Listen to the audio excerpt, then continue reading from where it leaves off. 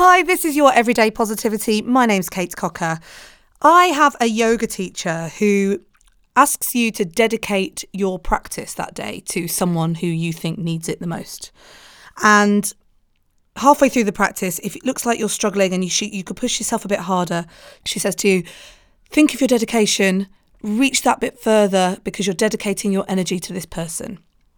It actually makes you feel a bit emotional that you're dedicating this time and energy and power, if you like, to a person that needs it the most in your life. So I've started doing it in life. I've started at the beginning of the day when I write my to-do list, dedicating my energy and my day to someone who I think needs it the most. So when I'm feeling blue or when I'm feeling down or when I'm feeling unproductive in a day, I can remind myself and go, right, who needs me today? Who is it that needs me today? Oh, it's my daughter. Oh, it's my husband. Oh, it's my son. Oh, it's all those people that have gone through this disaster today. It's a really clever way to motivate yourself, and it's a really lovely way to make you feel like you're giving something back to the world and that you have purpose. So who needs you today? Who are you going to dedicate your day to? Who are you going to put your energy into today for? If you want to make it real, come and pop it on the Facebook group.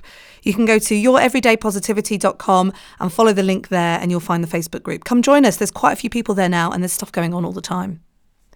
I'm back tomorrow. Have a great day.